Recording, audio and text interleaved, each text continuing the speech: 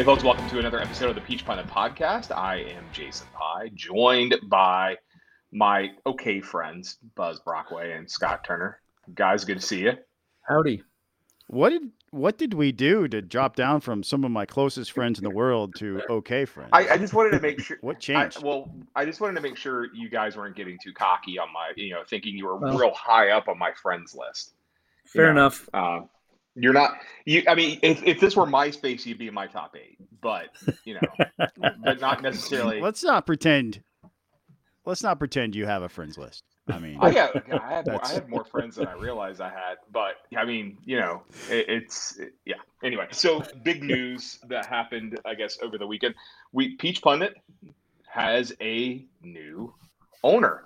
That's right, my friends. The Tanalanch media conspiracy that has existed since 2007 has come to a close. Our previous owner, Clayton Wager, has transferred ownership of Peach Pundit to the one and only, our good friend, okay friend, Scott Turner.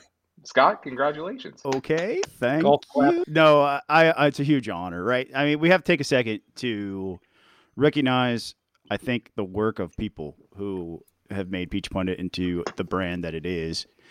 And I made a post where I talked about gratitude and really recognizing the people who came before us. And Clayton and Eric Erickson decided to start this thing sort of like on a spur of the moment outlet for their creativity that was sort of being stifled when they were at Red State together.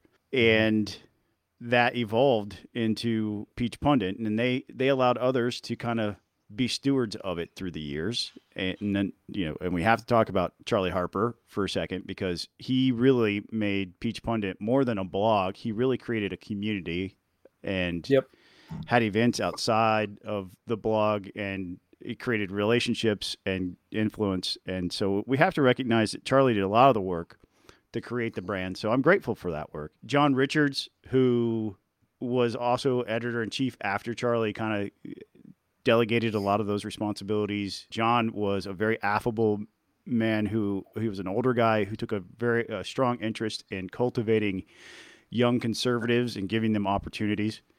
And he was a fixture at the Capitol during my time in the House, and he was one of the most trusted members of the media. He really genuinely cared about making sure that your perspective, regardless of whether or not he agreed with you, was represented fairly. And that's something I'd like to try to emulate as much as possible.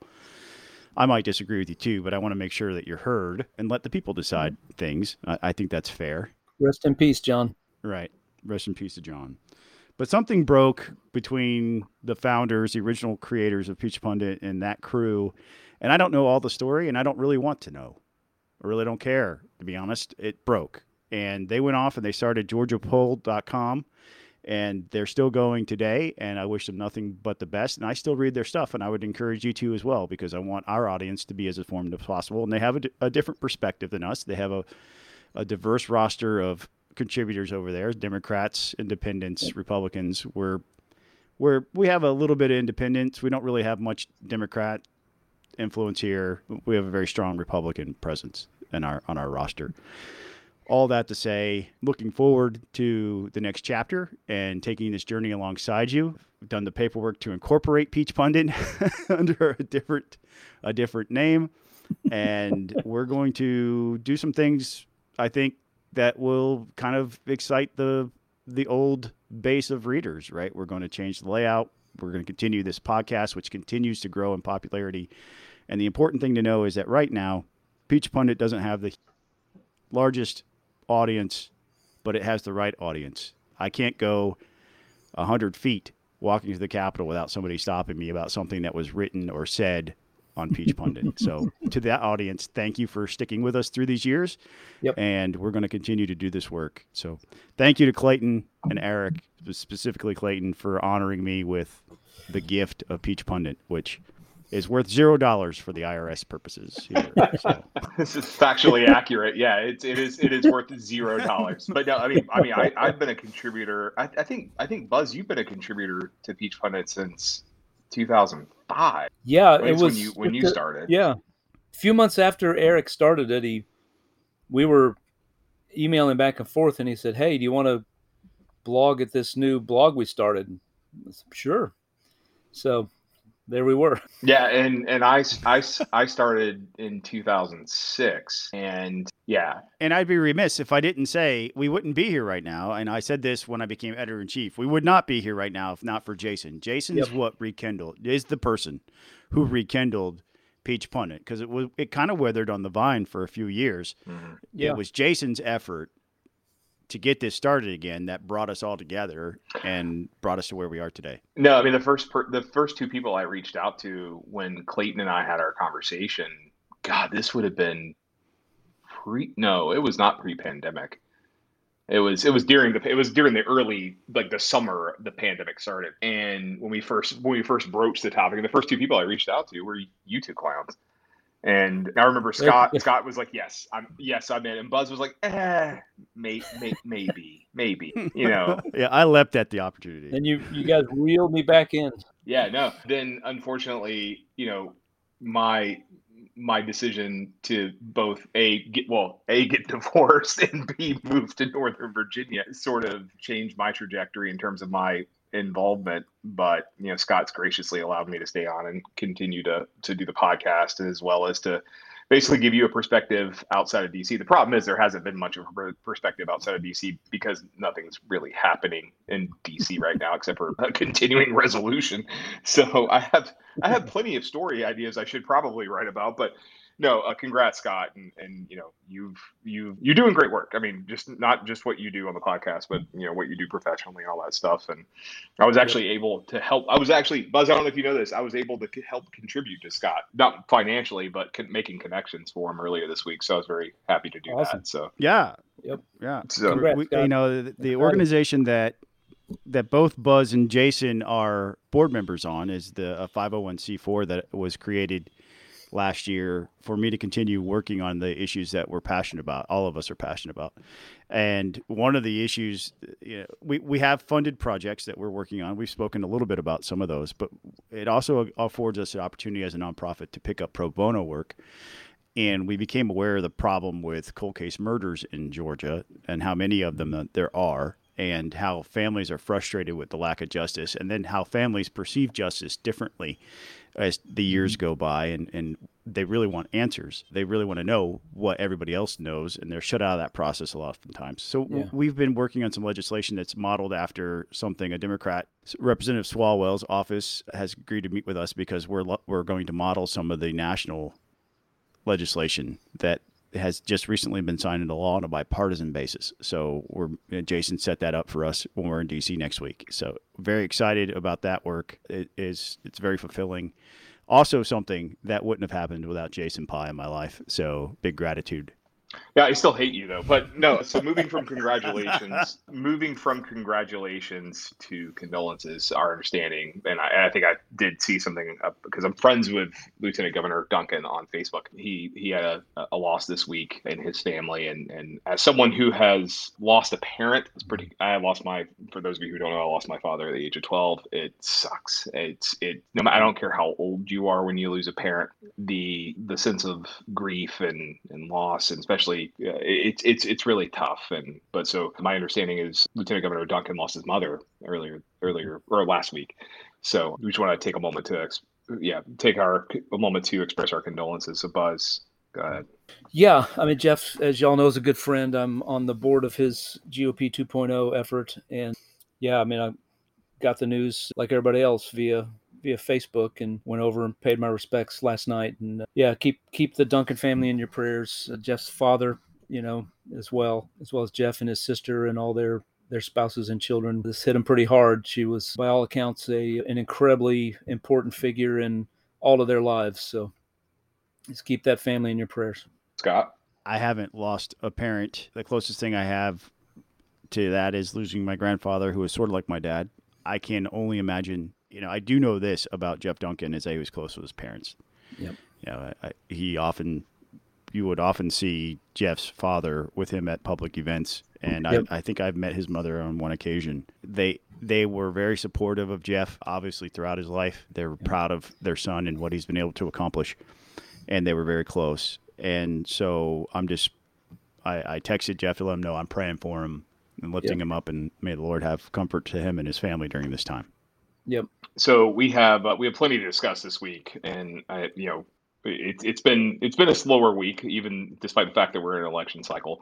It's been a slower week the past several days. But before we jump into the regular politics discussion, speaking of Lieutenant Governor Duncan, he is rumored. I don't know why he would want this job, but he is rumored to be a candidate for athletic director at Georgia Tech. For those of you who have not heard, Georgia Tech cleaned a little bit of house this past week, firing both its athletic director and its head football coach. Who, Buzz? I'm just for those of you who can't see Buzz right now because we don't do video anymore. Buzz is wearing a Georgia Tech shirt. Is it a sweater or sweatshirt, or is it a shirt? Shirt. It's a shirt. I'm surprised you don't have a paper bag on your face as well, over your head, because you guys suck. And you're gonna suck for the rest of this year, and then you got at least 1 year, probably 2 to 3 years of rebuilding with a new coach. No, man, Coach Primetime, Deion Sanders is gonna come and save the day, and we will be national champions within 3 years. That's what's gonna happen. I read it on the internet, so it must be true. Rumor is he's gonna go to Auburn. That's the wishful thinking online. Nah, he's going to bring his son and that 5-star defensive back that he snatched away from Collins Hill High School. They're coming to Atlanta, and Primetime's going to rule the city once again.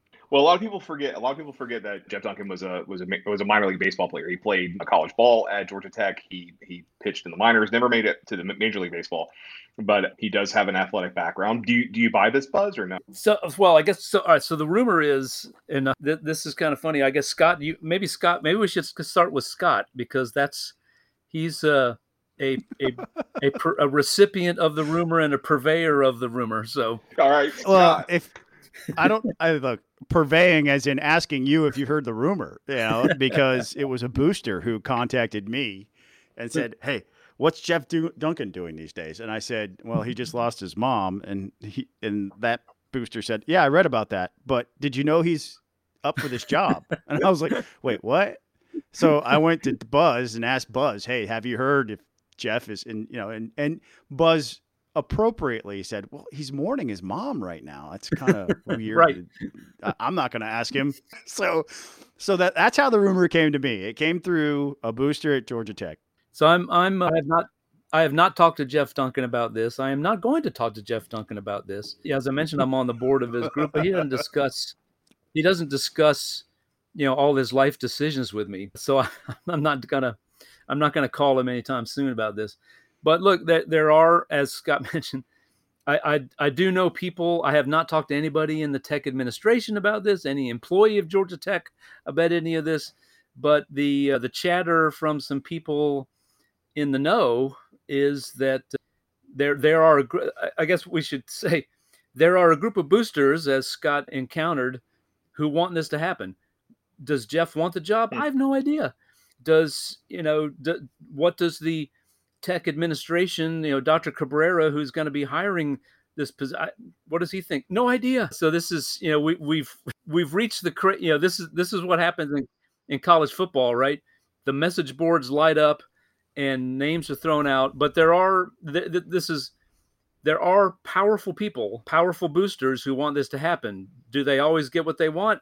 No, but we'll see. Who knows? Well, I feel, first and foremost, if the rumor about Deion Sanders is true, that would be a huge get for Georgia Tech, just from a recruiting standpoint, because he is a dynamic, charismatic individual. I felt like Florida State really missed an opportunity to bring him back when there was an opening and they chose not to pick him up, because he lives and breathes college football and he loves mentoring young men, and he can do it in a way that's really compelling. So I think that would be a get. But I also want to mention, just really quickly, is it required that you have a degree to be AD or in the administration in that capacity? Because Jeff left early and he never went back to finish his degree, because really, once you become successful, why do you need the degree? He got drafted by the Marlins. He made it all the way to AAA. The 2 out of the 3 of us here don't have degrees, and we're still operating successfully within this sphere. And folks should know, Jeff was on, I'm sorry, I forget the year, but they went to the College World Series. They played Oklahoma for the national championship. in baseball. Nomar Garciaparra and Jason Varitek, among others, were on that team. That team was loaded. I remember that. And Jeff was an integral part of that team. So I didn't realize he was on that team because I saw that team play like a couple of times. Like when I played high school baseball, our coach would take us up to Tech's campus to watch games, and Nomar was playing short and Varitek was was catching, and I think Jay Payton was on that team too, wasn't he? He was. Yeah, Jay Payton was on that team. Yeah. Yep. That team was loaded, man. The team was loaded. One other point that needs to be made about anybody who takes that job is you have to exercise the ghost of Paul Johnson. I mean, Paul Johnson, Buzz may disagree with me here. Paul Johnson wrecked Georgia Tech's program. You're jumping into the middle of a very hot debate among Tech alums. So. Well, I'm not a Tech fan, so I'll be objective about it and say he absolutely wrecked the Georgia Tech program.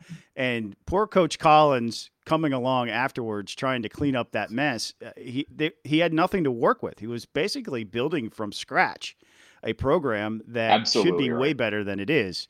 But I lay the blame for this at Paul Johnson's feet. No, I agree. The thing is, I agree with Scott because, he did not care about getting 4 and 5 star recruits. He was fine getting, 3 stars and, starting them as feature players on his offense. And he ran that triple option, that high school offense that, that beat Georgia a couple times.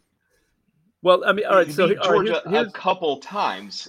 Times. Like how many times? Like let's let me hold on. How many times has Tech beaten Georgia since the year 2000? Probably twice. Maybe 4. 2 or 3 times. Yeah.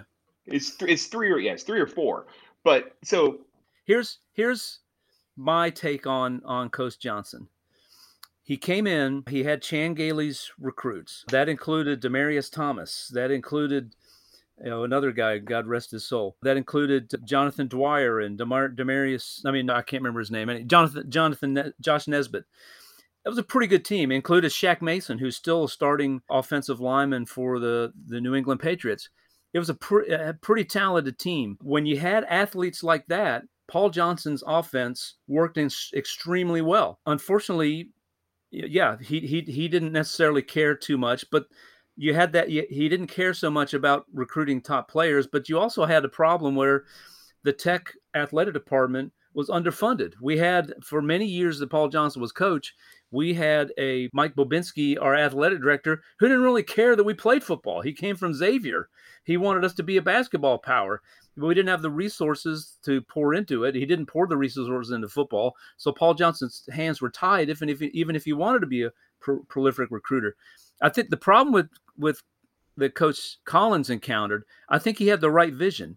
He had the idea that we should recruit very well in the state of Georgia.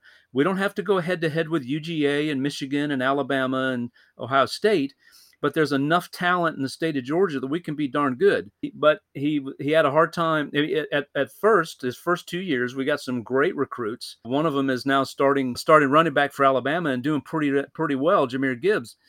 But you got to win, and I think that's where his downfall. If you can land a couple recruits and say that we're going to build something, but then you have to build it and you have to start seeing results on the field. And 3 years of 3-9, and then starting this year 1-3, where you're just getting, hammered, absolutely hammered.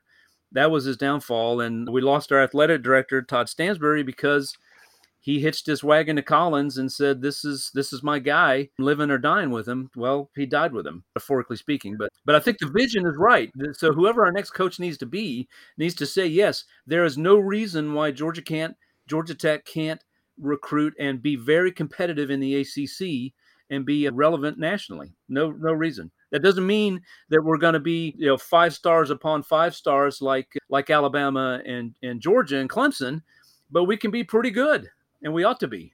Well, and I know we got to move on, but the one thing I'll say here about Tech, it is predominantly a basketball school. It also has a very good baseball program, and it has for a long time. We talked about those teams of the '90s, but they've been competitive in baseball. I think they were competitive just this past year in baseball. So the only thing I'll say is maybe it is time to put off we're Like Georgia sucks at basketball. You know, they have a decent baseball team. They suck at basketball. They've sucked at basketball for a very long time. Their last Final Four appearance, since Vern Fleming took them to the Final Four the year after Dominique left. Right. So you know, but we have a decent baseball team. We have a good football program. We are a football school. Georgia Tech is not a football school. And you're right. You have a chance to be competitive in the. Obviously, you have Clemson. You have North Carolina, which has hit or miss seasons. Florida State's resurgent right now, and I'm sure Scott is just super happy about that. We'll talk about Florida State when we talk about the Braves. Miami should be a national power as well, and maybe they've got the right guy now at Cristobal. Maybe Virginia Tech will recover from its slide, you know. But you know, Tech's got a lot of competition there potentially, and you know, it's hard to see them breaking through, at least in the short term. Maybe in the long term, but who knows? We'll see. We'll see. All right, maybe so one day. Just one last thing. You know, I threw out Deion Sanders' name as a joke, but apparently there is some interest there. This is just so weird about all this stuff. You got all these coaches, all these names that you're seeing floated out for the Georgia Tech job, for the Nebraska job, which they just canned their Heisman Trophy winning quarterback Scott Frost. They canned him. Arizona State canned Herm Edwards. You're seeing this. You're seeing all these names floated out for these positions, probably floated out by the agents or somebody in the camp of these various coaches, just letting the world know, hey, we're interested. And that's going on with Deion. He's floating his name out there, but he's floating it for the Georgia Tech job, not for the Nebraska job or the Arizona State job, which is interesting. So I don't know. I have no idea if anything comes of that, because will Deion Sanders want to recruit kids who can pass calculus? Because that's what you got to do at Georgia Tech. You have to bring in kids who can pass calculus, and there's plenty of them out there who can. But I don't know. Does Deion want to recruit those kind of kids? Yes, we're all aware that that Georgia Tech students are nerds. Guys, we call it the North Avenue Trade School. I mean, it is what it is. Guys, the water wars are seemingly at an end. This has been going on for 30 years, and the water wars are finally over. Scott, fill us in on what's going on. So the governor had a press conference this week to announce this deal, and he thanked former Governor Nathan Deal for really helping push this through. I remember my first year in the legislature, H.R. 5. I still remember the resolution number, because it was a big deal, and it basically gave the governor the authority to sue anybody and everybody over this issue and whether or not we would get access to water. And there's been border controversy between us and Tennessee. There was a Netflix special about how the states got their shapes, where a lobbyist in Georgia and a state legislator went out and hit a golf ball into the river up there where the border was supposed to be and where the border was. So this has been going on for a long, long time. And the deal is basically this, that the state of Georgia will reimburse the Army Corps of Engineers $71 million over 30 years for water storage. $71 million in our budget is a drop, so to speak, to turn a phrase. Mm-hmm. And then once that debt's paid off, the state of Georgia gets permanent water storage rights, which is a huge win for Georgia. Yeah. Massive, massive deal. This is going to secure our ability to grow our population as a state well into the future. And it'll be one of these major conflicts that are off the books, which is progress by itself. Yeah. Does anybody else remember when, was it David Schaefer when he was in the state Senate who floated the idea of us? There was like some issue with the surveying lines of the border between Georgia and Tennessee. And I think it was Schaefer who proposed taking back about a mile of land from Tennessee, including water rights over the Tennessee River. So when Schaefer first got elected to the Senate, a bunch of us, myself included, got this certificate that said that we were now an honorary member of the Georgia militia. And I was signed by Senator David Schaefer. I was named a lieutenant. And so then I'm in the legislature, and as Scott mentioned, the first resolution that I recall was a David Schaefer resolution saying, calling on the Tennessee legislature to acknowledge these facts, that the line was wrong and that that a chunk of that river belongs to us. And I said, look, you named me, you made me a lieutenant in the militia, and now you're declaring war on Tennessee. Well, what exactly have you got me into here, Senator? So, and as I recall, the Tennessee legislature kind of crumpled that. They threw it. They actually made a paper hat, paper boat out of it, and floated it down the Tennessee River. It's exactly what But they look, I did. mean, this really is a huge deal. If I could just add, because I live here in Gwinnett, where the lake comes into Gwinnett County. If we'd lost this thing, the only entity that would have authority to draw water out would be the city of Beaufort, who had a pre-existing relationship with that would have survived all challenge. This is huge because it is an enormous supplier of water for our entire metro region, and it allows Atlanta to continue to grow.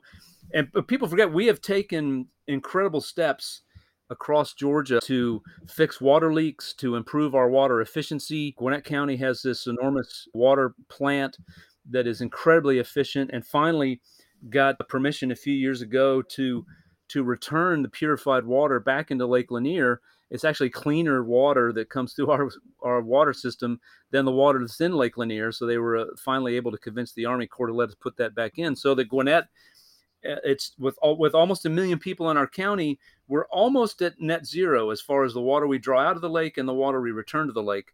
And it's really pretty amazing. So, Georgia's done a lot to get to this point where we win these water wars finally. Yeah. So speaking of water, there's a lot of water heading Florida's way right now. Hurricane Ian, which this morning when I turned on CNN, I was sitting there eating my bowl of Apple Jacks, and I had turned on CNN, and they were saying that the sustained wind speeds of 155 miles an hour, which was just below Category 5. So it looks like it's going to hit. It looks like it's entering Florida about 140 miles an hour sustained winds, but it's going to be a pretty devastating storm based on everything we're seeing and reading. It's going to hit Florida pretty hard. And then it's going to make its way presumably up the East Coast. And right now, when I last look, it's going to enter South Georgia as a potentially a tropical storm. Then it'll go up through South Carolina as a tropical depression. And of course, Georgia will get plenty of rain. It might even make its way, considering the sheer size of the storm, might even make its way into metro Atlanta, at least the far edges of it. But Governor Kemp has issued a state of emergency for the state of Georgia, just preparing for what could be coming the state's way. So, I mean, at least he's being proactive here, not getting caught in, I guess, the wrong spot, which is good news. Buzz or Scott. Well, he in the order creating the state of emergency, they put a warning for the Camden County area and one other county north of there, and he's encouraging Georgians to basically take appropriate actions based on your location. So those of us in the Atlanta area, we're probably just going to see a little bit of wind, a little bit of rain, compared to what other people will see. But residents who are in vulnerable housing situations, including those in low-lying areas, risk flood, should consider relocating to temporary or higher ground. They're opening some shelters down there. All of South and coastal Georgia should pay close attention to the guidance from local officials and review your family emergency plans. They have not decided to one-way I-16 at this time. That could potentially change depending on how the storm reacts as it crosses Florida. It's gyrating sort of back and forth a little bit right now, but they think it's going to go like the path that Jason just described. Mm-hmm. But this is another opportunity for Georgians to show their readiness for any type of natural disaster. Have your bug out bag ready, right? Get your kits going. Have some bottled water available. Don't hoard stuff. Make sure you're taking enough for you and your family, but don't take all the toilet paper like we saw during the pandemic. Jeez, man. No kidding. No kidding. I was just looking at the radar, and it looks like, Atlanta proper is no longer in the cone of uncertainty. But yeah, just you described, Jason, it looks like the projected path would take it off the coast, as you mentioned, skirting around Jacksonville, and it looks like, heading pretty close, not a direct hit on Savannah, a little north of that, maybe in between Hilton Head Island and Beaufort. But yeah, I don't see how we avoid lots of rain. But yeah, this thing's a monster, man. Everybody should continue to pay attention. I remember September 2020, there was the remnants of a hurricane that came through, and I remember I was on my way back from DC, and I stopped at I had just gotten into South Carolina, and I just stopped at a rest stop, and I had to use the restroom. I also had to send an email too, so I had to pull out my laptop. I have Wi-Fi in my car, so I'm doing all that stuff on my computer. And it'd been raining the whole trip, and I was like, well, I want to pull up the weather, see what the weather is like, and I realized when I did that I was sitting in the middle of a tornado warning. Yeah, yeah. So I happened to call a friend of mine who lived in Aiken, South Carolina, not far from the Georgia line. For those of you who are not familiar with Interstate 20, and I said something about being at a tornado warning. He's like, well, I'm sure you can go back to south of the border and rent a room by the hour. I was like, wait, really? He goes, no, I'm not sure about that, but it seems like the type of place you could do that. So I remember, what was it? Hurricane Matthew that came through, really pounded. That might have been the one you're talking about, Jason, that really pounded South Georgia. My wife. It might have been. It was. Yeah. Yeah. My wife organized a bunch of supplies, and we drove it down, took a busload. And Scott, you helped too. We got the Cherokee GOP contributed as well, and we took a busload of supplies and stuff down to Blakely, Georgia.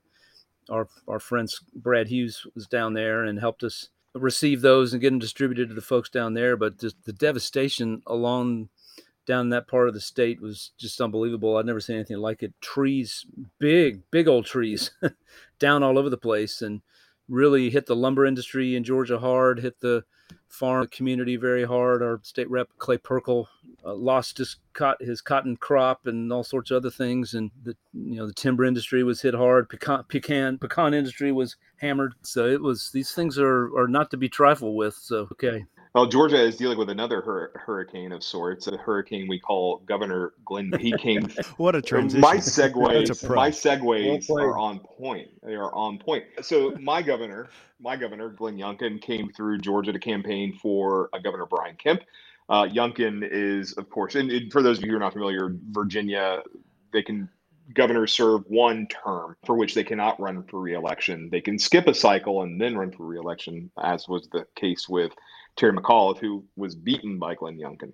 But Youngkin told a story while he was stumping for Governor Kemp that he told the crowd that Abrams warned Virginia voters that their state would become more like Georgia if a Republican was elected. And Youngkin responds to that and says, I'm proud to say our economy is growing. Our kids are back in school. We're returning taxpayers' money to them. He further said, I'm proud to say, yeah, we're a lot like Georgia. So, the thing is, Youngkin's done a few things that are minorly controversial, but so far he seems to have been pretty successful. Of course, he's dealing with I think one house is Republican, another house is Senate. The Senate is Democratic, but the Commonwealth certainly does seem to be functioning well under the leadership of Youngkin, and certainly he seems to be, and not necessarily modeling himself after Kemp, but he's taken some of his cues for sure. Mm-hmm. Scott, what do you think? Well, I think Stacey Abrams went there when she campaigned for McAuliffe over Youngkin. She made some pretty outrageous statements up there, specifically around abortion and school choice. Those two things definitely come to mind. But this comment of, we can't allow Virginia to become more like Georgia belies and continues this narrative that she doesn't like it here. She doesn't like what we are and what we're like. She doesn't particularly care for the state. So that narrative, I think, rubs a lot of Georgians the wrong way as far as what does she really think of the state that she wants to govern. I think it's smart of the Kemp campaign to bring Governor Youngkin down to tell that story, because the leftward jolt that we've seen out of Stacey Abrams was on full display when she was campaigning for McAuliffe in Virginia. And that's who she actually is, right? That's who she's become. That's how she views us as a state. And I think it was a good move to bring Youngkin here to stump for him. And what's wrong with a strong economy? What's wrong with freeing up opening the economy after the pandemic is over, at least according to Joe Biden, and making sure people could go back to work? And there's nothing wrong with that. Yeah. And Virginians are now benefiting from it. And it also, there's a very strong fear, uncertainty, doubt component to the Stacey Abrams message. When Stacey Abrams goes out, she's constantly saying, they're here to destroy you and I'm here to defend you. And the opposite is actually true. Like, Republican policies are being shown to help the average person over and over again, wherever they're tried, whether it's Georgia or Virginia. People are able to go to work. People are able to put their kids back into a classroom instead of learning from a screen. if Stacey Abrams had been governor during the pandemic, what would Georgia look like? It wouldn't look as successful as it is today. That's the real point here. And again, kudos to the Kemp campaign for making hay out of that while they had the opportunity to. One before I get to you, Buzz, let me just say that, the fact is Georgia has a strong governor model, and the legislature has given the governor a lot of power. And I think that's something that, and this is not for voters to keep in mind. This is for the legislature itself to keep in mind, because as we have said, Georgia is trending purple. It might go, Kemp might get reelected. We don't know what's going to happen in the Senate race. Polls are still all over the place, but it's less certain that this will be a Republican stronghold in the future. That's something that Republican legislators need to pay attention to, is maybe reclaiming some of that power they have given to the governor through a series of constitutional amendments and statutory law changes. It was unfortunate that piece of legislation like that didn't move last year. It should have, but I'm hoping that's something that Republican legislators to keep in mind maybe next year, is trying to reclaim some of that power. But Buzz, go ahead. Yeah, no, that's a great point, because I think NCSL, National Conference of State Legislatures, rates Georgia governor as the 5th most powerful chief executive in the country. That's pretty strong. And I remember Speaker Ralston saying, and this just blew my mind, that it wasn't until the 70s that the legislature was allowed to pick the Speaker of the House. Previously, the governor had appointed the Speaker of the House before that. So that's pretty astounding. So yeah, it would be very wise for Republicans to do that, just for a balance of checks and balances to happen, to have a stronger legislature and a weaker governor, to make it more of a level playing field. But yeah, I think Youngkin's an interesting guy, and I think it's very smart of Governor Kemp to bring him down. He modeled for he's talking about how he learned stuff from Governor Kemp, but he modeled how to campaign in a purple state, and did a very good job. And he noticed that this event took place in Alpharetta. This did not in. Sorry, my dog barking at something. This event took place in Alpharetta, a place where Governor Kemp needs to pick up some votes. So smart move by the Kemp campaign to do this, and Youngkin providing good campaigning for him. So you have, let's do a contrast in news stories. So here you have the Republican governor of the Commonwealth of Virginia, and we are a Commonwealth. We're not a state. We are a Commonwealth. This has been just pounded in my head since I moved here. So you have the Republican governor of Virginia coming down to Georgia to stump for Brian Kemp. But in the state of Georgia, the Democratic Party, you have a statewide candidate, and Alicia Thomas Searcy, formerly Alicia Thomas Morgan, for those of you who remember that name, who is running for state school superintendent. And she says that Stacey Abrams and her supporters are ostracizing her. And I wonder why that could be. Because Alicia Thomas Searcy has always been a very big supporter of school choice, even though she's a Democrat. But yep. Buzz, why don't you take this one away and explain to us what's going on? So it's funny, a few weeks ago, about a month ago, I guess it was, Shelley Winter, who's a radio guy on WSB, tweets out a photo, and it's a photo of all the statewide candidates, with Stacey and Stacey Kynes saying, "Here's my team." And yeah, Alicia was not in that photo. So Shelley was making hay out of that. And so it was after one of our state charter school commission meetings, Ty Tagami, who's one of the guys who covers education for the AJC, came up to me and, had I seen this? Yes. What did I think? Because I don't know. That is kind of curious. I think it's wise of Shelley to raise that question. Why is the school choice person, a strong African-American woman, not in that picture? And so he was trying to chase down, was there any friction? I served for a couple of years with Alicia while she was in the legislature. And, I had never heard anything publicly, right? I never overheard any conversations, but it was pretty clear Abrams, as most Democratic leaders have done over the years, and James Beverly does too, they locked down against any sort of school choice measure.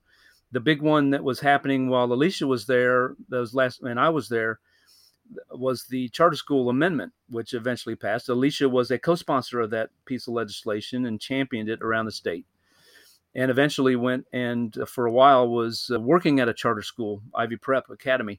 So there was friction over that, but I don't remember anybody calling out. So I'm not surprised that Alicia's getting the cold shoulder. It's pretty clear that Abrams, she endorsed many of these candidates, handpicked in primaries, many of these candidates who are on the slate over, for example, endorsed Bee Nguyen over an African American woman, endorsed Charlie Bailey over African American candidates. She handpicked the slate she wanted.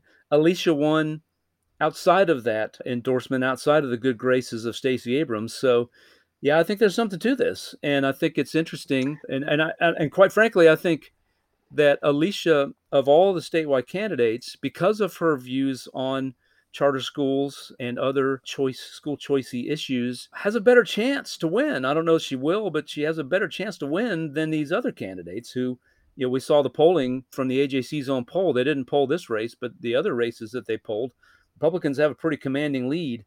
And Richard Woods is a very nice man. I think he's done an okay job. He's not exactly been a champion of charter schools and school choice issues. He's kind of towed the establishment line.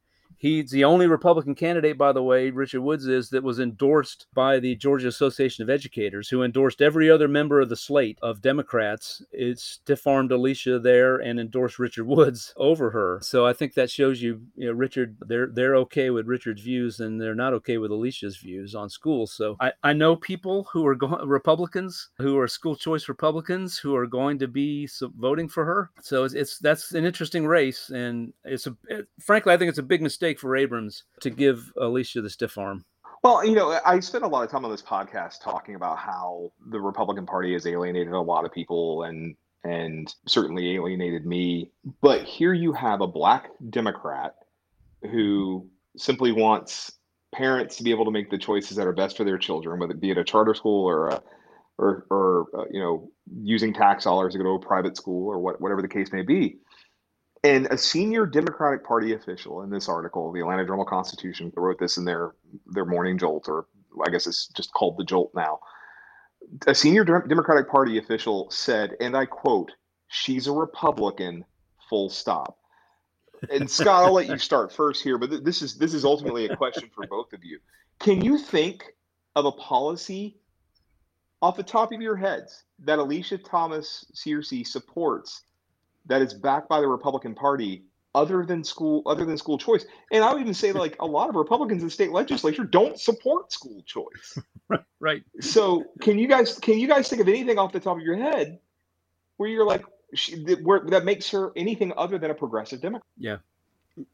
No, this is it. This is the one issue where she divides from the party. It just happens to be the position that she's running for would have most influence over this.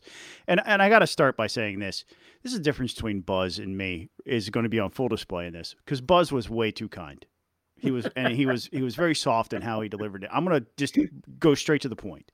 If you support school choice, you only have one candidate in this race, and that is Alicia Searcy. Richard Woods is not school choice. He doesn't believe in it. He undermined every opportunity. His office has undermined every opportunity. His staff has lobbied against every school choice piece of legislation that has come forward to the legislature. I had a bill that was a modest expansion of the special needs scholarship.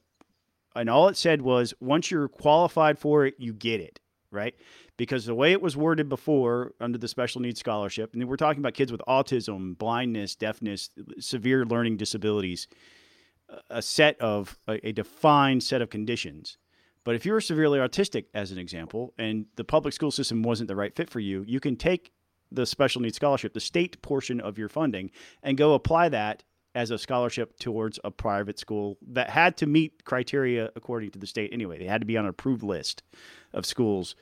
And I said, once you got that eligibility, that you were good to go, because the way it would work is if you pulled your kid out and you homeschooled for a year, in order to gain eligibility again, you'd have to put them back into the public school for a full school year before you gain eligibility again. And my bill would say, well, once you pull them out, you can do homeschool for a year. And if that doesn't work, then you can go try something else, to give parents additional flexibility. He fought me on that.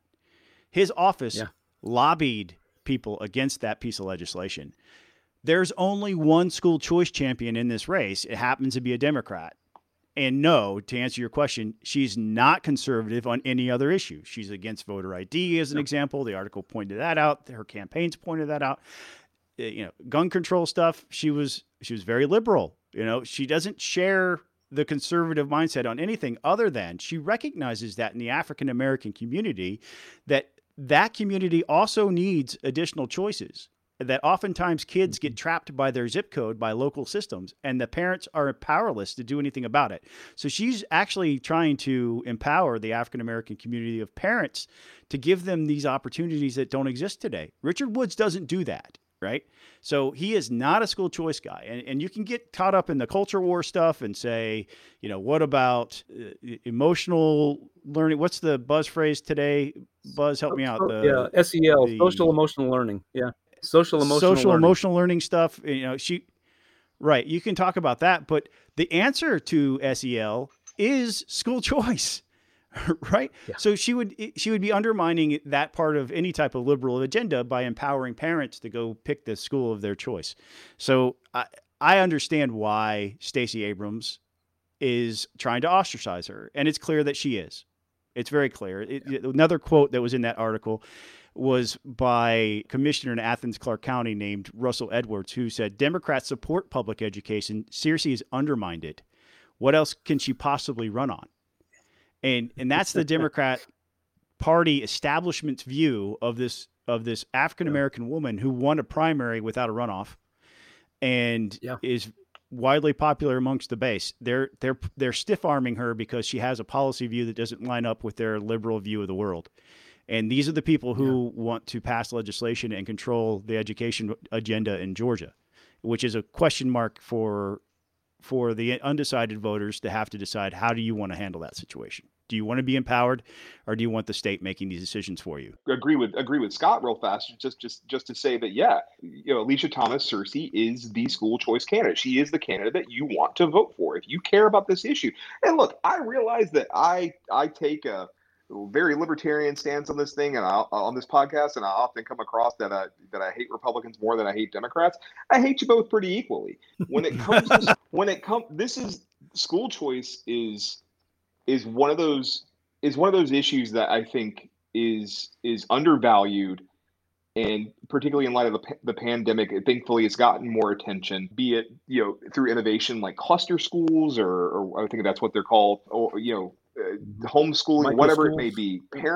Micro schools. Parents need to have an active role in their education. They should have the choice to send their kid where they want to send their kid or kids. And there's only one candidate in the race who's going to back that, and that's Alicia Thomas Searcy. Yeah. So look, I'm currently the chair of the State Charter School Commission. I have to work with Department of Education all the time. I got to be careful. But there's an issue sitting right there that Richard Woods is not talking about that is just waiting. And I hope Searcy picks this up. That's learning loss. Parents are really, really interested in that. Poll after poll after poll shows that. Governor Kemp tapped into it a little bit a few weeks ago when he said he's going to offer grants to districts. I texted the governor and thanked him for that, because that is such a potent issue out there. Parents are incredibly concerned about it. Richard Woods is not talking about it. And I hope that Alicia will talk about it and here's her, announce her plan to address that, because that's so important. Federal money there's Georgia's school districts have received directly from the government $3.5 billion through ARPA funds. They've only spent 20% of it. For the love of God, spend it on helping kids recover learning loss. And nobody's talking about this. Governor Kemp mentioned it a little bit, and I encourage him. He should talk about it all the time. And that's the issue there. Alicia, if you're listening to this, man, that's the issue. Grab a hold of that, talk about that, and then you'll be the only statewide Democrat who wins the race. Chief Bus. Well, changing maybe Warnock, but changing gears. Well, maybe Warnock. Changing gears completely. It's time to get into the most contentious part of our podcast. But I'm gonna start on a lighthearted note. That's gonna jump into potential. That could be potentially controversial. It could evolve into something controversial. So the Atlanta Braves visited the White House this week, where they met with the President of the United States, Joe Biden, and they were congratulated for winning the World Series. So there are two elements to this. The first one is the not obvious one. For those of you who looked at the Atlanta Braves Instagram account and saw the number of hate comments on there that aimed at like people were upset at the Braves for going to the White House when Joe Biden was president. Come on. Come on, man. Stop. Come on. Stop. Shut up. Like, it's your right to be stupid, but please stop. Please stop. So yeah, it was dumb, but the Braves were there. They got, they gave Joe Biden an Atlanta Braves jersey with the number 46 on it and had his last name on it. And then, of course, the really controversial side of this is the White House press secretary, whose name escapes me. She said that they should have a conversation about the Atlanta Braves changing their name. Which this conversation is one that I have had to live with my entire life. My old boss when I was at FreedomWorks told me that after his beloved Cleveland Indians changed their name to the Cleveland Guardians, that the Atlanta Braves were next. And I told him over from my cold dead hands or over my dead body, whatever. I don't remember what I said exactly. But the conversation is happening. Well, I wouldn't say it's happening. The White House tried to start the conversation. Didn't seem like to go off so successfully, but I digress. It has been mentioned. It seems like we have a lot of other problems in the world today, particularly, there's a hurricane that's about to hit Florida. We're potentially heading towards a nuclear disaster in Eastern Europe. Inflation's rampant. Budget deficit's going to be somewhere in the ballpark of $1 trillion this year. It's looking worse as the more we go further out we look in history, or not history, but in the future. It just seems like this is on the things that we should all give a shit about, not really that big a deal. But maybe I'm wrong. For a period of time, the Braves had stopped doing the tomahawk chop because the St. Louis Cardinals pitcher, whose name escapes me I think it was Jack Flaherty. Is that his name? No, it wasn't Flaherty. It was a relief pitcher. Oh. It certainly wasn't Flaherty. But he came in and said that he was disgusted by the imagery of the tomahawk chop, and he can't believe that in year 2019 that they were still doing that thing. And then the Braves put it away for a while, but Buzz and I went to a game last year and the tomahawk chop shirt certainly broke out, and it was led by the Braves organist, and everybody was doing it. And I looked at Buzz like, are we going to get canceled, Buzz? Are we allowed to do the chop? I thought this was something we weren't allowed to do anymore. I'm shocked. But the president's staff and even Senator Warnock seem to be completely oblivious to the fact that the Braves have created a relationship similar to how Florida State has a relationship with the Seminole Nation, with the Eastern Band of Cherokees. Now, the rest of the Native American community apparently is not on board with the way the Eastern Band of Cherokees views this. They still want to see the Braves change their name. So we'll make a point of saying that. But the Eastern Band of Cherokees are being supported financially by the Braves. They have a display in Truist Park honoring and celebrating Native American culture, Native American history, and there's a Braves jersey written in the Cherokee language that says ball player on it on display to show and honor their language and their culture. And that's the way to do this if you have a Native American mascot. And the Braves name is certainly different than Indians.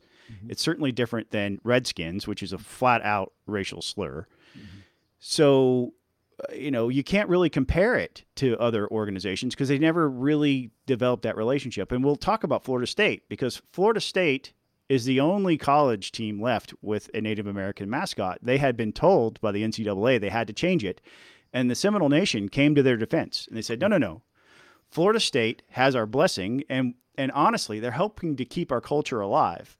They have a whole division a whole school within Florida State based on keeping the Native American culture of the Seminole Nation's history and archives. And they are involved in every decision when they display any type of cultural reference to the Seminoles. Everything from the fact that there's a kid riding on a horse with a flaming spear in their football school, the Chief Osceola logo, the costume that the kid wears is all done by and blessed by the Seminole Nation. And so that's a genuine partnership designed to honor that culture, not denigrate it in any way.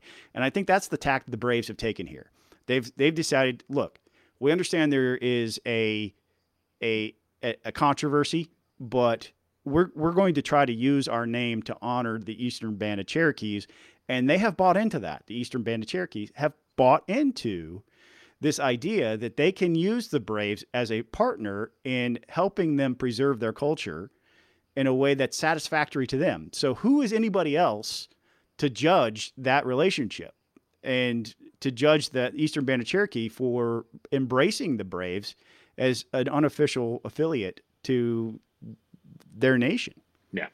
And the Eastern Band of Cherokees, that, just noting, Scott talked about them. That is the part of the Cherokee descendants of Cherokees that, I guess they still are Cherokees, who are okay with the Braves, and the Braves have a relationship with the Cherokee Nation, which is based in Oklahoma, that wants the Braves to change their name. They've been quite vocal about that over the years. And, I going back to last year, I remember hearing when the Braves were in the World Series, that kept coming up, that the Braves, the Braves needed to change their name. It was, I think it even came up on a couple of the broadcasts. It was very clear that some sports pundits especially didn't want the Braves to be successful because of their name. And people overlook that relationship the Braves have with the Eastern Band of Cherokee Indians, which, it's not just, obviously Scott mentioned the financial side, but there are videos that the Braves have produced talking about what the relationship with the Braves means to EBCI. So it's very important to them that relationship gets maintained. And it's kind of unfortunate this keeps coming up, especially, this is the White House. They have the largest microphone they have the largest microphone in the free world. And you're going to use it for this? Yeah, I don't really have much to add. I think you guys have said it very well. It's much more, the Braves relationship in this situation is much more like Florida State than it is other things. And it's, the days of Chief Nakahoma are long gone, and, caricatures of Native Americans, those are long gone. And it's a much more respectful. And I think if they can continue to deepen their relationship with, the Native American community, that all the better. Yeah. Because we can't, and we shouldn't, remove all these references and, confine them to smaller and smaller parts of our public square. With this, they ought to be front and center, have these discussions. History is not always pretty, as we've talked about numerous times on this podcast. And obviously the Native American community has suffered greatly through injustices over the years at the hands of the federal government and others. But, this is an opportunity to have a positive situation, and I think the Braves are doing the right thing and will continue to do the right thing. I hope so. But there is yet more Atlanta Braves stuff to discuss, because the Braves are flirting with history. This is obscure history, but they're flirting with history. The Atlanta Braves have not had a sacrifice bunt all year. They are 9 games. The game against Washington just started, or I think it's about to start, tonight's game. So they have 9 games, including tonight's, 9 games left in the season, but they have not had a sacrifice bunt. 7 including tonight. Okay. 3 against the Mets, 3 against the Marlins, and tonight. So, yeah. Okay. All right. I stand corrected. But no sacrifice bunts this year. Scott and I have thoughts. I've got thoughts too. They're different than y'all's. So go ahead. So it's you this week. We've remained civil. The entirety of the podcast, and it's all going to go downhill here because baseball should be baseball. I have never made a secret of my hatred of the designated hitter and the fact that I think it should exist. So the mere fact that it's in the National League is an abomination. It's a crime against nature. I'm sure John Locke would agree with me. Word. I think some of the rules that we've seen rolled out that will come out next season, including bigger bases, fine. I think it's stupid, but whatever. But the banning of the shift, if you want to see offense in baseball, learn how to hit.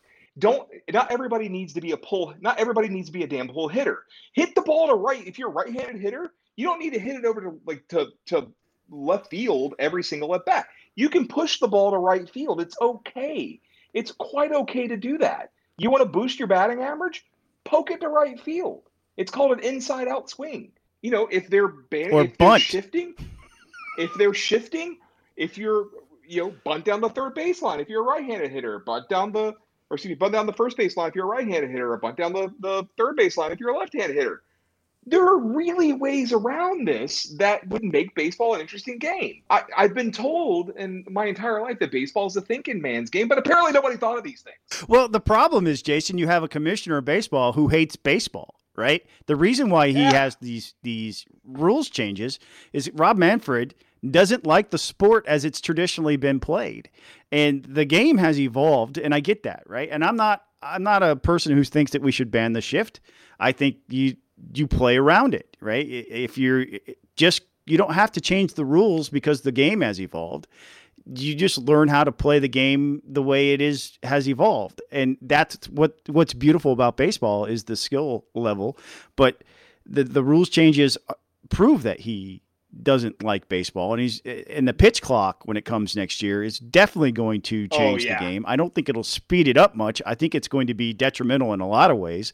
I think stolen bases are going to go off the chart, and runs will be scored all over the place and games will continue to go long because scoring is what leads to longer games. So the commissioner not liking the sport and making these rules changes to try to adjust to the way that the game has evolved is what's the most egregious to me. I don't care that there's a shift, right? I think there wouldn't be a shift if players would adjust to the fact they're getting shifted on, but they don't. And because that's the modern game. It's power on power. It's 100-mile-an-hour pitchers. You've got Hunter Green, who's thrown 100-mile-an-hour pitches this season, and he's only played for about half the season. And that's a new record, by the way. But he is one of a large group who throw 100 miles an hour regularly. And so you have pitcher power versus batting power, and they're not willing to make the change. If I had any speed at all and I'm a right-handed hitter, I'm bunting down the left field line until they move a third baseman back into position, and then I'm taking a normal swing. But they're a left-handed batter anyway. So these are the things that are crazy about this.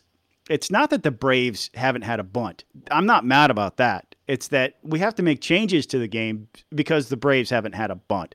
Just let the game be played. It'll work itself out. You don't have to. It's like a conservative view of government. Get out of the way. Let the players play. The game itself is beautiful. Let them do it. Let them play. Buzz, go ahead and tell us why you hate America. Okay, I don't disagree with much of what you said, but the fact I don't care that the Braves have not had a sacrifice bunt. When you have guys like Ronald Acuna and Michael Harris II and Ozzie Albies and all these guys who can score from first base, why would you burn an out to move these guys over when any ball in the gap they're going to score? So I absolutely see why the Braves are not sacrificing. I don't care. It doesn't bother me at all that the Braves have not had a sacrifice bunt. If that's a part of the game that goes away because of strategy, then that I am totally fine with that. But a lot of what you guys said, I agree with. The banning the shift, I think, is a dumb idea. Scott's right. They should adjust. And why Ozzie Albies, for example, they put the shift on him all the time. Why he never bunted down the third base line just blows my mind. But that's a bunt. That's not a sacrifice bunt. So my disagreement with y'all is I'm not upset at all that the Braves don't have a sacrifice bunt because they're scoring runs in bunches and they've got a roster loaded with guys who can score from first, and they got a third base coach in Ron Washington who's going to send them. Whether they can, he sent Matt Olson from first, and Matt Olson scored. Right. Well, there have been studies about. There have been studies about sending runners as the third base coach, and you basically can replace your third base coach with a sign that says "run," and you'll score runs. But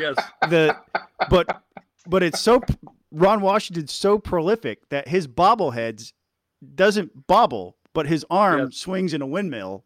The free Braves giveaway bobblehead of Ron Washington is him with his arm just spinning. That's what he does. Yeah. That's what he does, and he's awesome. I don't like banning the shift. I hate the shift. It drives me nuts when they do it. I understand why they do it, but players should adapt. And I think you've seen them adapt. It seems to be being used less on guys like Dansby and many others because they have adapted. Dansby especially, he drives the ball to right center a lot, and Olson drives it to left center. So they're learning. Yeah, it was really prolific it was really obvious during the last World Series. Every time the Braves put a shift on, the Astros beat it. because they did adjust. They did what baseball players should do, and they had professional hitters that could do it. And Dusty Baker's an old school manager who is going to say, "Don't like it, hit the ball where they ain't." That's the object of this game, is hit it where they ain't.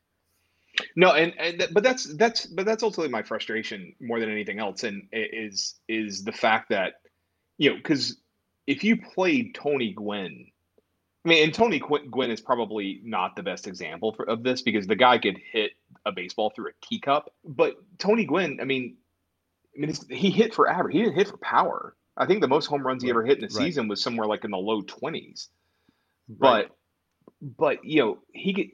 he mastered the art of the inside out swing. He knew how to get around defenses. Certainly in the highlight of his the high point in his career. There are certainly players like that now who there are few who can hit the ball where they want to hit it. But it's too much now. And maybe the velocity, because pitchers are throwing faster than they used to. Yeah. Location's a problem too, right? Because if you got the shift on a guy, you're not gonna, on a left-handed batter, for example, you're not gonna throw it on the outside part of the plate. Right. I mean, that was something I remember. I was watching a baseball game with a friend of mine not too long ago, and I was saying, I forget who was pitching, but just concentrating on the outer edge, outer edge. It's like, that's very Greg Maddux-esque, because Maddux would just spit, Maddux and Glavine would just spend, their time on the mound just throwing on the outer edge. They would paint the corners. Right. And, few pitchers they're more interested in blowing a fastball right by you, going 100 miles an hour, 99 miles an hour, just right down the middle. And there are too few pitchers pay attention to movement, and velocity is rules is king now. And it's frustrating. I mean, but maybe to some degree there's an argument to be made that hitters just don't have time to do an inside out swing or whatever. I don't know if I buy it, but they'll adapt, right? I mean, the number of, as Scott pointed out, the number of guys throwing over 100, Spencer Strider is one, but hitters are starting to catch up to that. And so you'll see right now the pitchers have the advantage on that because of the velocity is just unbelievable. Hitters are going to adapt to that. They're going to figure out ways they're going to get better. Reaction times are going to get better. And then the hitters will, then the pitchers will have to adjust. But by the way, have y'all? I was just gonna say, have y'all seen a documentary about Nolan Ryan that's now on Netflix? It's really good. I think I'll get a chance to see it. It's really good. I've seen it up on Netflix, but I have not watched it. And granted, I rarely get on Netflix anymore. I still have it. I don't know why I still have it, but I just immediately added that to my to-do list, Buzz. I'm now going to watch the Nolan Ryan thing on Netflix. But I'm going to read a comment from John Vestal. John Vestal is watching us live because he is a $10 level subscriber to our Patreon. So thank you, John. John's comment is a high school classmate who's been a minor league manager for a long time says the pitch clock should stop when the pitcher comes set, speaking to Scott's stolen base comment, but no idea if that will get any traction. That would be a rules change of the rules change, I think. The way it's been implemented in the minor leagues is you have to pitch it when the clock stops. It's a ball. So that's a problem. I actually saw the pitch clock in the minors in real time. Like I was at a Richmond Flying Squirrels game, which is the AA affiliate for the Giants. They play at the Diamond, which is where the Richmond Braves used to play. And I think. I mean, the count just suddenly changed and no pitch had happened, and it was the hitter took too long, or I think slowed it down, if I recall correctly. I don't remember all the details behind it, but I remember seeing it happen. But that's an interesting idea, John. But one thing I think we can all agree on, including John, is that Angel Hernandez needs to get fired. Or the guy who called 3 balks in 1 inning on the Marlins pitcher the other day, Eric Blyer, who had never balked before. That was incredible. And I watched the replay. He definitely came set, and the umpire still called it. And 3 balks on 1 guy and 1 at bat equaled a run for the Mets. So it's almost like that particular umpire was a Mets fan trying to get them over the Braves in the standings. And it still didn't work. Right. Marlins still won that game. All right. Well, we are almost out of time. Scott, why don't you give us a rundown of our Patreons? Obviously, we mentioned John Vestal. Thank you, John, for being here with us tonight and participating and commenting. You too can be a participant like John if you join us at patreon.com/peachpundit and subscribe at the $10 level. The other patrons that we're very grateful for their financial support are Ryan Graham, Hunter Burnett, Ant Frost, Reed Powell, Benjamin Hurst, and Sam Thomas. One of these guys is going to come see Jason Pye's band in D.C. soon, I hear. Yeah, we're playing Friday. If you are in the D.C. area or Northern Virginia or even Maryland, you just don't drive in D.C. because Maryland drivers suck. Maryland drivers are the Alabama drivers of the Mid-Atlantic. Just want to go on record and say that. So, but no, we're playing Friday night. Doors open at 8. We go on at 8:30. We're playing at a place called The Pockets up off North Capitol Avenue in Washington, D.C. We have we're playing nothing but cover songs. It's a set list of 20 to 22 cover songs that ranges from everything from the band Lit to the Foo Fighters, to Green Day, to Thrice, who is one of my favorite bands. And we even mix in some other radio hits that you undoubtedly will have heard. And if you come, you get to hear me sing a couple lines of one song, or at least background vocals, I should say, and get to do a couple guitar solos. So good times there. But yeah, it's September 30th, Friday night, 8. Doors open at 8. Come to The Pocket in Washington, D.C. Scott? One last point, and before you close us out, and that is, I got the text message from somebody who said they really missed the video version of the podcast, and I'm sorry about that. The technical abilities for who we have here on staff, meaning me, it's really difficult to get the three of our faces using our current platform, which syncs up the audio perfectly, and so it allows me to edit the other things like the ums and the uhs and the long pauses out, and when we misspeak, I can edit that out as well. But if you miss our facial reactions to one another, you can join John at that $10 level. That's all I'm going to say. We would really appreciate it. I'm just stunned that there's somebody out there who actually wants to see our faces. That blows my mind. Yeah, it blows my mind too, especially Scott's. All right, folks, have a good rest of your week. We'll talk to you next week. I think it's just Scott and I next week. We'll be up in DC, and I think we're going to record one in person. So have a good rest of your week. Take care. We'll see you soon.